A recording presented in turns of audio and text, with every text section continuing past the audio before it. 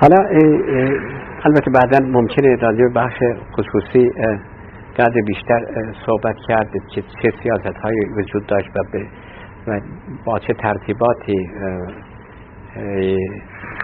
و امکاناتی کشور موفق شد که اینها را به راه بیندازه و این صنایع خصوصی چه رشدی کردن و چه کمک‌هایی برای صنعتی شدن کردن. از این مرحله فعلا بگذاریم. این مدتی که من تونستم با این مسائل مشغول بشم در حدود 5 سال نیم بود. در وزارت اقتصاد گروهی بودند در اونجا به وزارت دکتر عالیخانی، ولی همه این گروه علاقمند و عشق به خدمت به مملکت خودشون داشتن و افرادی هم که ما جمع کردیم از این ور و از اون ور خیلی مؤثر بودن از این جوانهایی که چه در داخل چه در خارج تحصیلاتشون کرده بودن. منتها این موفقیت وزارت اقتصاد که و آرشیتکتش هم که دکتر عالیخانی بود یک مقدار ناراحتی های ایجاد کرده بود در هیئت دولت که صحبت از 3 تا در اونجا کاندید بعدی برای ریاست وزرایی یا نخست وزیری میشد که اینها رقیب هویدا بودن، که یکیش عالیخانی بود، یکیش جمشید آموزگار و یکیش هم زاهدی اردشیر زاهدی. اینها بایستی به نحوی از آنها خب در سیاست اینطور هستش به تدریج برن کنار و این تازه خودش هم یه حکایتی داره که چطور عالیخانی مجبور شد که استعفا بده در اون موقع و انصاری اومد سر کار به جای ایشون. همون موقع که انصاری اومد و من هم موظف شدم برم ایشونو بیارم معرفی بکنم در وزارت اقتصاد، بلافاصله بعد از معرفی ایشون من استعفای خودم رو دادم، نوشتم و دادم به انصاری.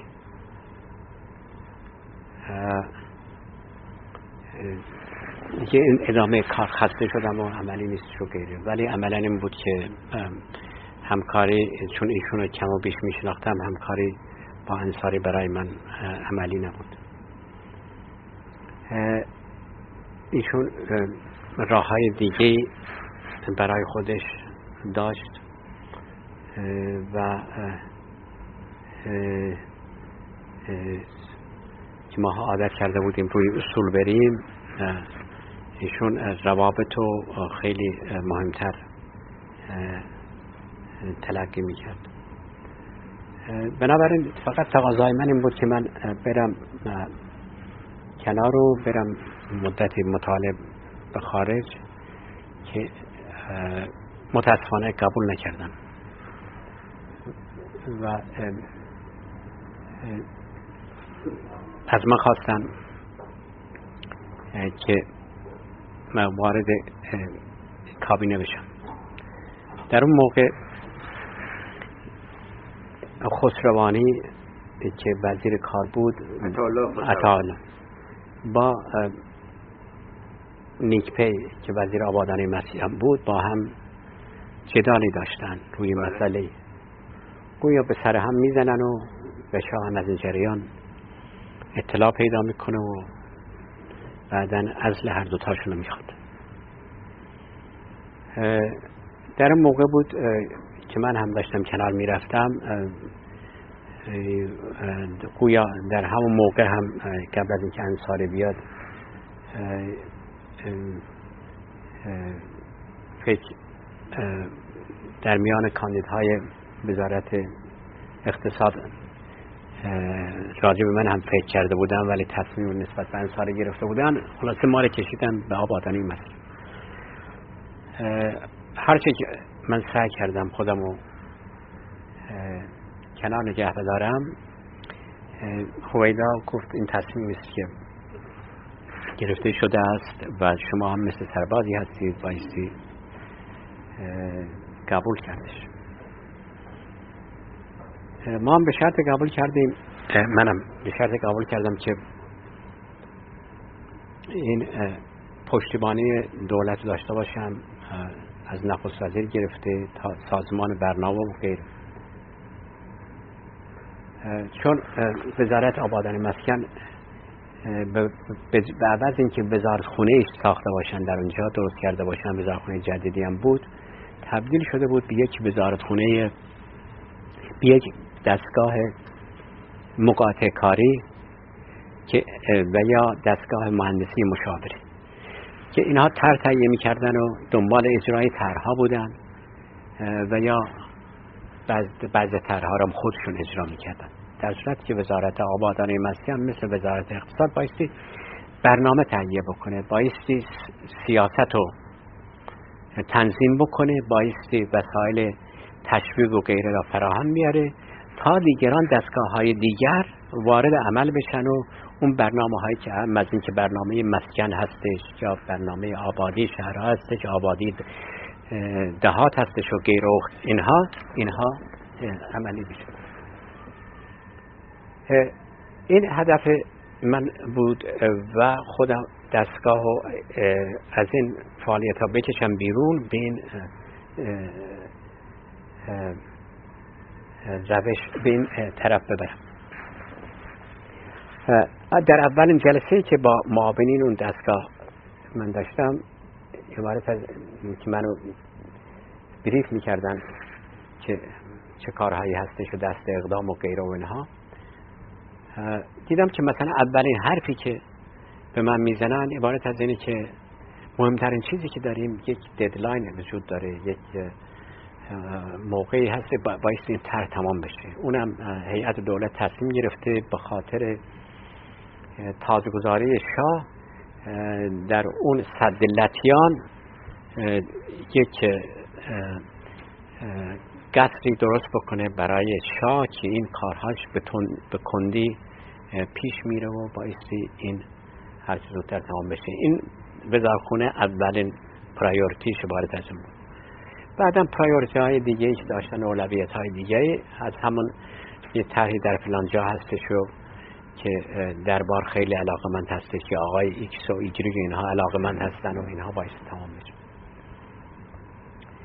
در مقابل اینها من گفتم اون که مهم به نظر در حال حاضر به نظر من هست که البته اینها را بایستی انجام داده شو غیر و اینها، ولی ما اگر نجنبیم در طی این یه هفته اخیر موقعیت از دستمون خواهد رفت. اینم مسئله قانون مالیات بر درآمد هستش که رفته به مجلس یا داره میره به مجلس و اینها و بایستی دید که ما چه نظری میتونیم داشته باشیم.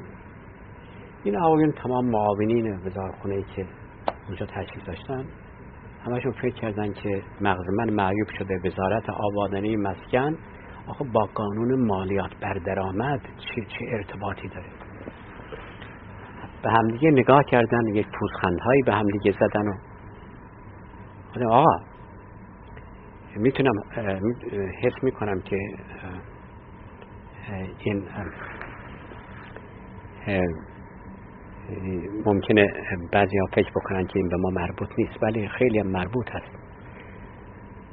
چون اگر ما بخواهیم مسکن رو تشویق بکنیم، همونطوری که یک کارخونه ساختن کارخونه را تشویق میکنیم، میتونیم از عوامل مالیات ها استفاده بکنیم. میخوایم خانه های ارزون قیمت کارگری درست بکنیم، میتونیم در قانون مالیات بر درآمد اینها را جزء معافیت بگذاریم، همونطوری که صاحب کارخونه برای توسعه کارخونه خودش اگر رفت ماشینالات خرید این توسعه داد، این جزء منافعش حساب نمیشه و مالیات نمیده. همینطور هم میگیم که اگر ایشون رفت و کارخونه برای کارگران درست کردش و با این معیار و ضوابط، به این ترتیب ایشون خانه برای کارگران خانه درست میکنه. همینطور برای اینها مثالهای مختلفی زدم. در اونجا خوشبختانه رئیس بانک رهنی هم وجود داشت، گفت آقا من اینو به عهده میگیرم و گروهی تشکیل دادیم و با دکتر احری رفتن و نشستن و که این چیزها را تهیه بکنن. این مسائلی بود. مثلا در اون موقع شاه دنبال ساختمان های های رایز بودش و اینها هم گران تمام می شدن. شما می باید یک نوع کمک هایی به اینها بکنید، اونم از راه این مالیات ها ممکن بود بشه. اینها را تهیه کردیم و رفتیم پیش وزیر دارایی و ایشون با تمام این موارد موافقت کرد و اینها را تمام گنجوند. منظورم اینه که هدف من این بود که بتونم اهم از این که در زمینه ساختمان باشه، ساختمان های ارزون قیمت و یا آبادی شهرها باشه یا آبادی روستاها یا مسائل زمین و غیره، اینها را روی اصولی بتونیم بیاندازیم که مردم تشویق بشن و برن دنبال این کارا. ولی در این دوره که من اونجا بودم، بعد از حدود 1-2 ماه در اونجا متوجه شدم که بله اینجا دیگه خیلی سخت کار کردن، برای اینکه منافع مختلفی وجود داره، همشون یک طرفی میخوام بکشن و فشارها روی این وزارتخونه هستش و اون پشتیبانی هم وجود نداره. مقدار گرفتاری های ما با وزارتخونه ها بود. روزی پیش هویدا رفتم، بهش گفتم آقا ما این گرفتاری ها را با این آقا داریم. شما به عنوان رئیس ما، رئیس نخست وزیر، ممکنه یه جلسه ترتیب بدید و قضاوت بکنید. اگر من ناحق میگم صحیح نیستش از لحاظ سیاست شما دولت و غیره، بگید که نه، یا ایشون همطور صحیح نیست به ایشون بگید. ایشون در جواب گفت آقا اون عکسی که اونجا میبینی نخست وزیر ایشونه، من شفت و کابینه هستم. عکس شاه. بله. شما بایستی برید مسائلتون رو با ایشون مطرح بکنید. این مسائل گفتم آقا شما با قول شما اومدین اینجا و این مسئولیت رو قبول کردیم و اینها مسائلی نبود که بره انسان نسبت به همکارش گرفتاری های ایجاد بکنه و بخصوص که ایشون هم یک مسائل و یک گرفتاری های دیگری داشت و اصلا ناراحت می شدش، اصلا تمام مسائل به هم می خورد. بنابراین من به این نتیجه رسیدم که صلاح من این هست که من هر چه زودتر خودم از اونجا خلاص بکنم.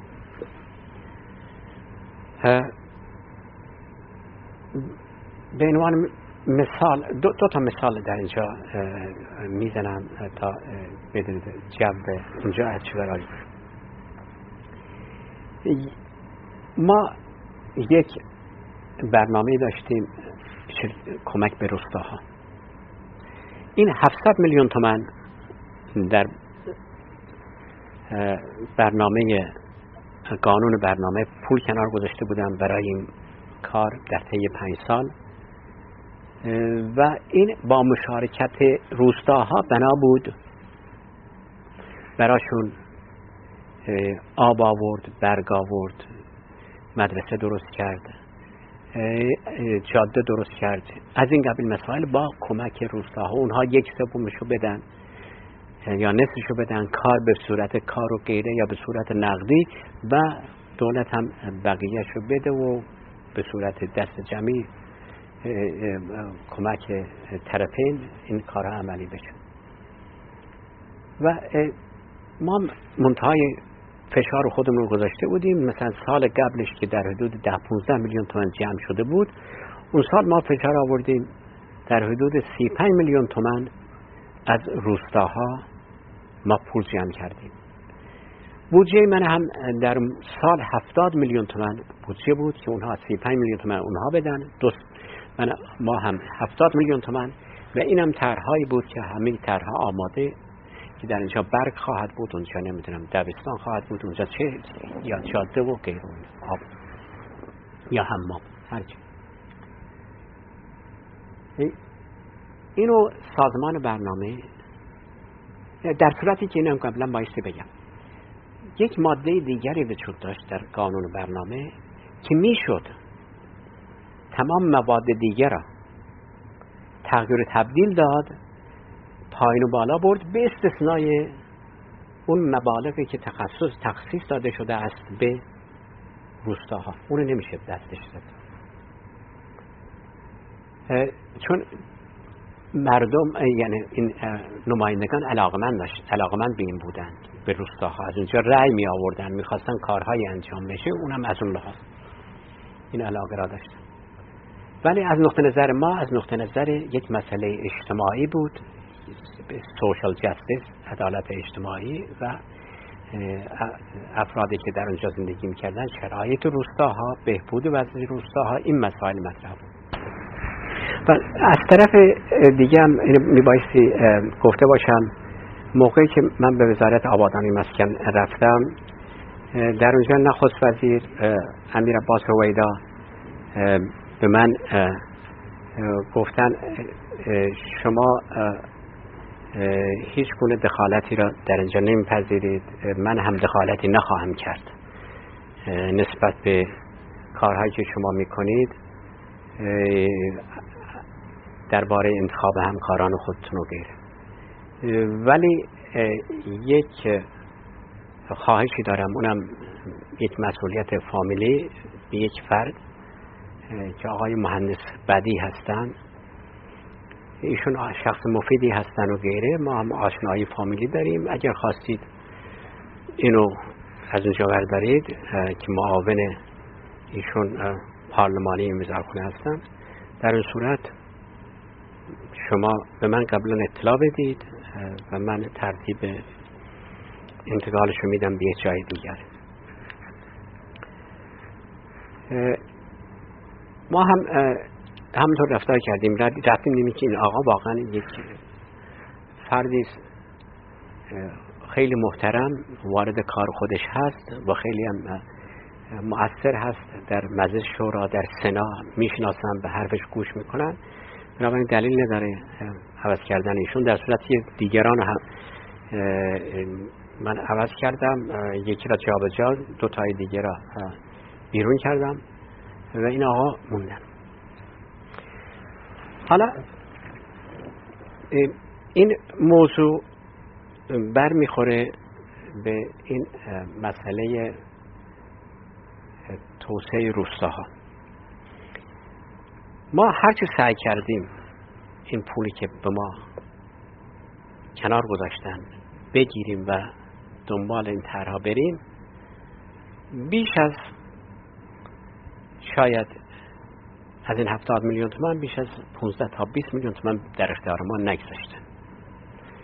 بنابراین ما در وضعی قرار داشتیم که رفته بودیم از این روستاهای فقیر این پولها را جمع آوری کرده بودیم و دولت در مقابلش قولی که داده بود نمیتونست عمل بکنه. و آخر سالم بود، دولت هم بودجه جدید خودش رو برده به مجلس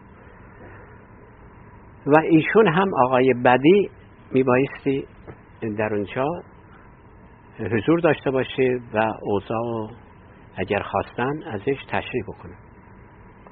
وکلا حملات شدید شروع میکنن بر علیه وزارت آبادانی مسکن، این کارا رو انجام نداده در روستا. ایشون هم میگن آقا این طرحهای ما، این کوشش ما برای جمع آوری پول، اینم سازمان برنامه به ما نداده. این موضوع برمیگرده موضوع پای سازمان برنامه و هیئت دولت و غیر و اینها که اینها کار خودشون انجام ندادن. اینو به فاصله نیم ساعت به اطلاع نخست وزیر میرسونم و نخست وزیر بلافاصله منو میخواد. منم از جریان اطلاع نداشتم، میرم به سازمان برنامه ایشون بودن و بعد دیدم که معاون سازمان برنامه که معاون بودجه بود ایشونو و آقای بعدی هم از مجلس آوردن اونجا و مهندس اصفیا هم که مهندس وزیر مشاور شده بود در یک جلسه از یک جلسه اومدن با آقای نخست وزیر بیرون و در یک اتاق دیگه شروع کردیم به صحبت کردن. نخست وزیر جریان شروع کرد پرسیدن که چه شده در مجلس. مهندس بعدی اوضاع گفت که آقا جریان اینطور هستش، اینطور بود. ایشون خیلی ناراحت شد و شروع کرد به پرخاش کردن که آقا شما رفتید اینجا بر علیه دولت دارید صحبت میکنید و دولت تضعیف دارید میکنید و غیره و کار به جایی رسیدین. پرخاش ایشون دستور دادن که آقای بدی شما دیگه برید خونتون بشینید و دستورشو داد و که وزیر آبادانی خودش بره از موقعیت دولت در اینجا دفاع بکنه و پا شد بعد از دادن دستورات از دفتر خارج بشه و بره اتاق کنفرانس دیگر. در موقع من جلوشو گرفتم، آقای نخست وزیر شما حرفاتون زدید، به حرفای ما هم گوش کنید.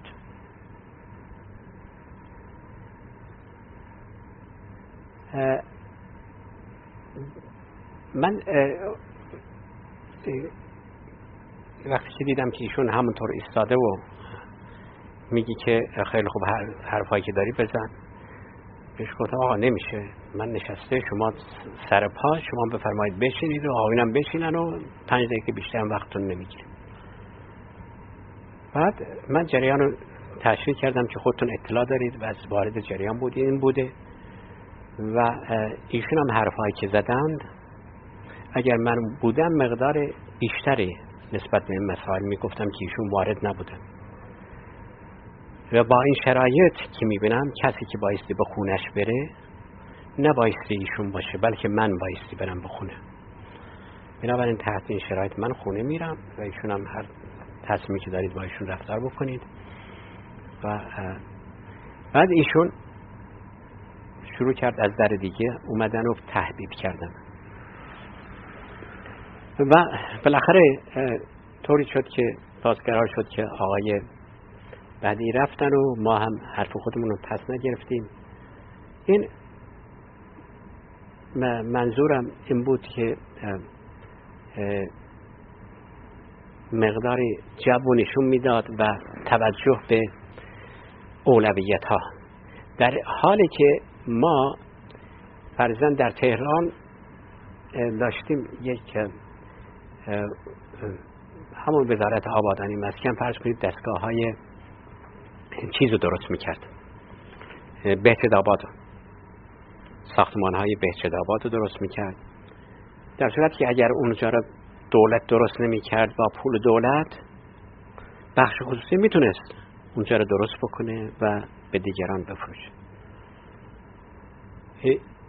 اینم باز جوونیشون دادن که توجه به افراد کم درآمد کمتر میشد در اون موقع.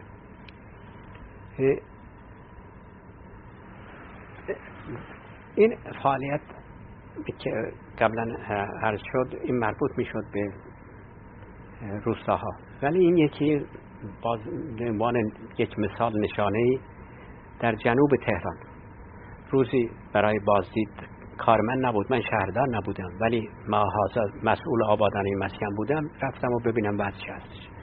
گاهی در جوانی ایام که به دانشگاه میرفتم اونجاها را دیده بودم و وضع غیر قابل باور کردن. مردم هم باشته شده، رو هم جوانها تو کوچه ناراحت، آب کثیف، چیزها را در جوها دارن هنوز مثل قدیم میشورن و غیره و فلان. کدوم منطقه بودین؟ منطقه آقای یگانه؟ منطقه نرسیده به گودها. بله. گودهای جنوب شهر، طرف نزدیکی‌های جاده حضرت عبدالعزیز. بله اونجا بود.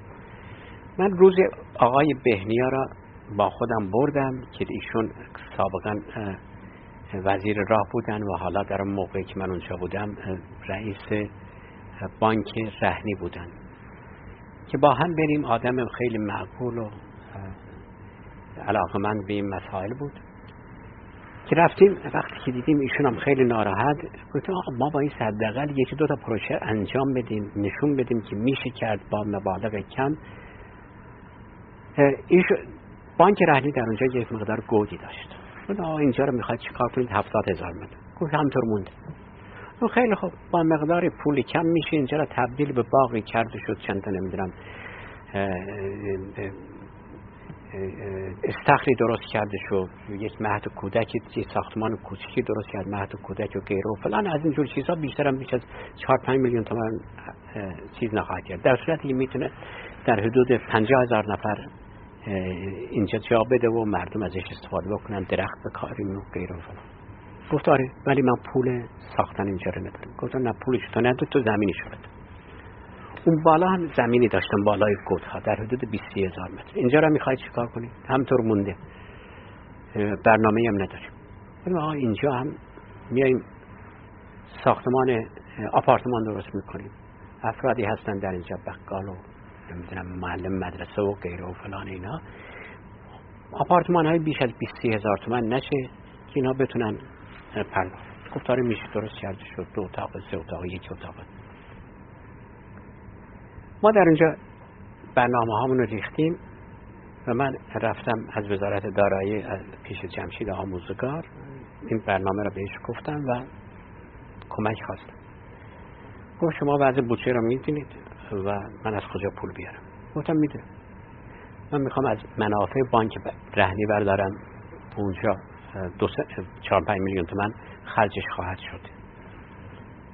گفتش مال برنامه منافع بانک رهنی باید بره جزء بودجه 20 میلیون تومان گذاشتیم، اگر از اون بره من جاش چطور پر کنم؟ گفتم اینم میدونم. اگر ما از 20 میلیون تومان اضافه آوردیم اون وقت اون مال شما. گفتم 22 میلیون و 500 هزار تومانه. شما 20 میلیونش بردارید، ما 2 میلیون و 500 هزار تومان برمی‌داریم امسال و نمیتونم من خرج بکنیم، سال آینده هم همینطور برداشتیم دیگه. گفت من 100% پشتیبان.